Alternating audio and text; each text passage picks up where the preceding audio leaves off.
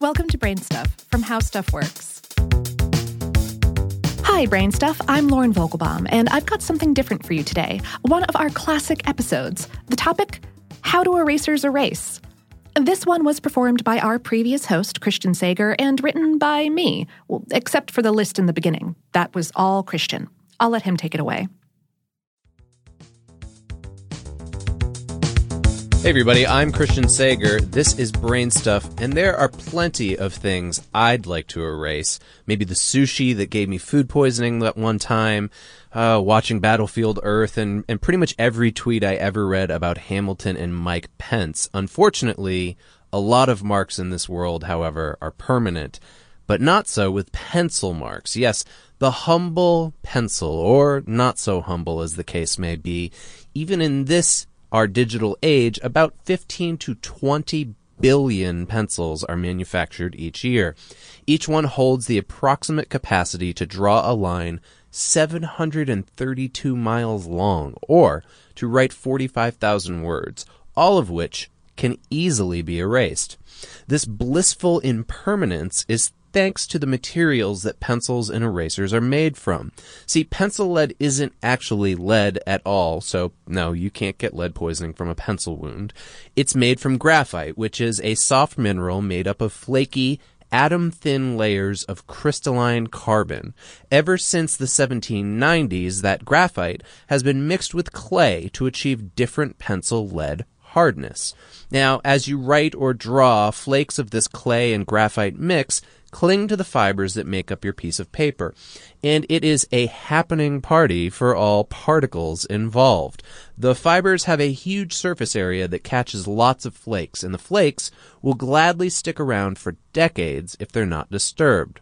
But erasers can lift those flakes right off the page by virtue of being stickier than the paper fibers. It's as simple as that. Since the flakes are just hanging onto the paper, anything stickier than paper can lift them off. In fact, the earliest erasers, going back to at least the 1500s, were just bread. Slightly moistened and balled up bread. Yeah, imagine what that tastes like with pencil shavings in it. By the 1800s, people were using erasers made from natural rubber, which is harvested in the form of latex from certain trees, which excrete it to discourage plant-eating insects. The name rubber actually comes from one chemist's observation, circa 1770, that this tree latex stuff is great when used to, quote, rub out pencil marks. But because natural latex rubber can be expensive and some people are allergic to it, modern erasers are almost always made from synthetic petroleum-based rubber like polyvinyl chloride.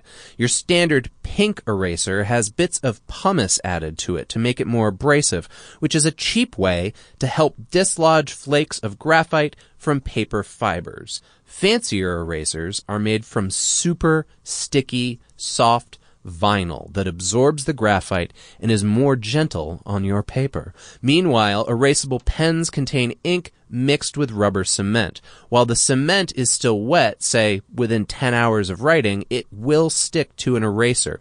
And magic erasers work on a similar principle.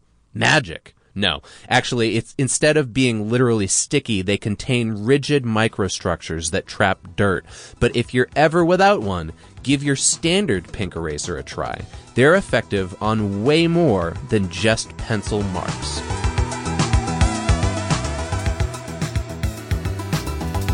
Today's episode was produced by Tyler Klang.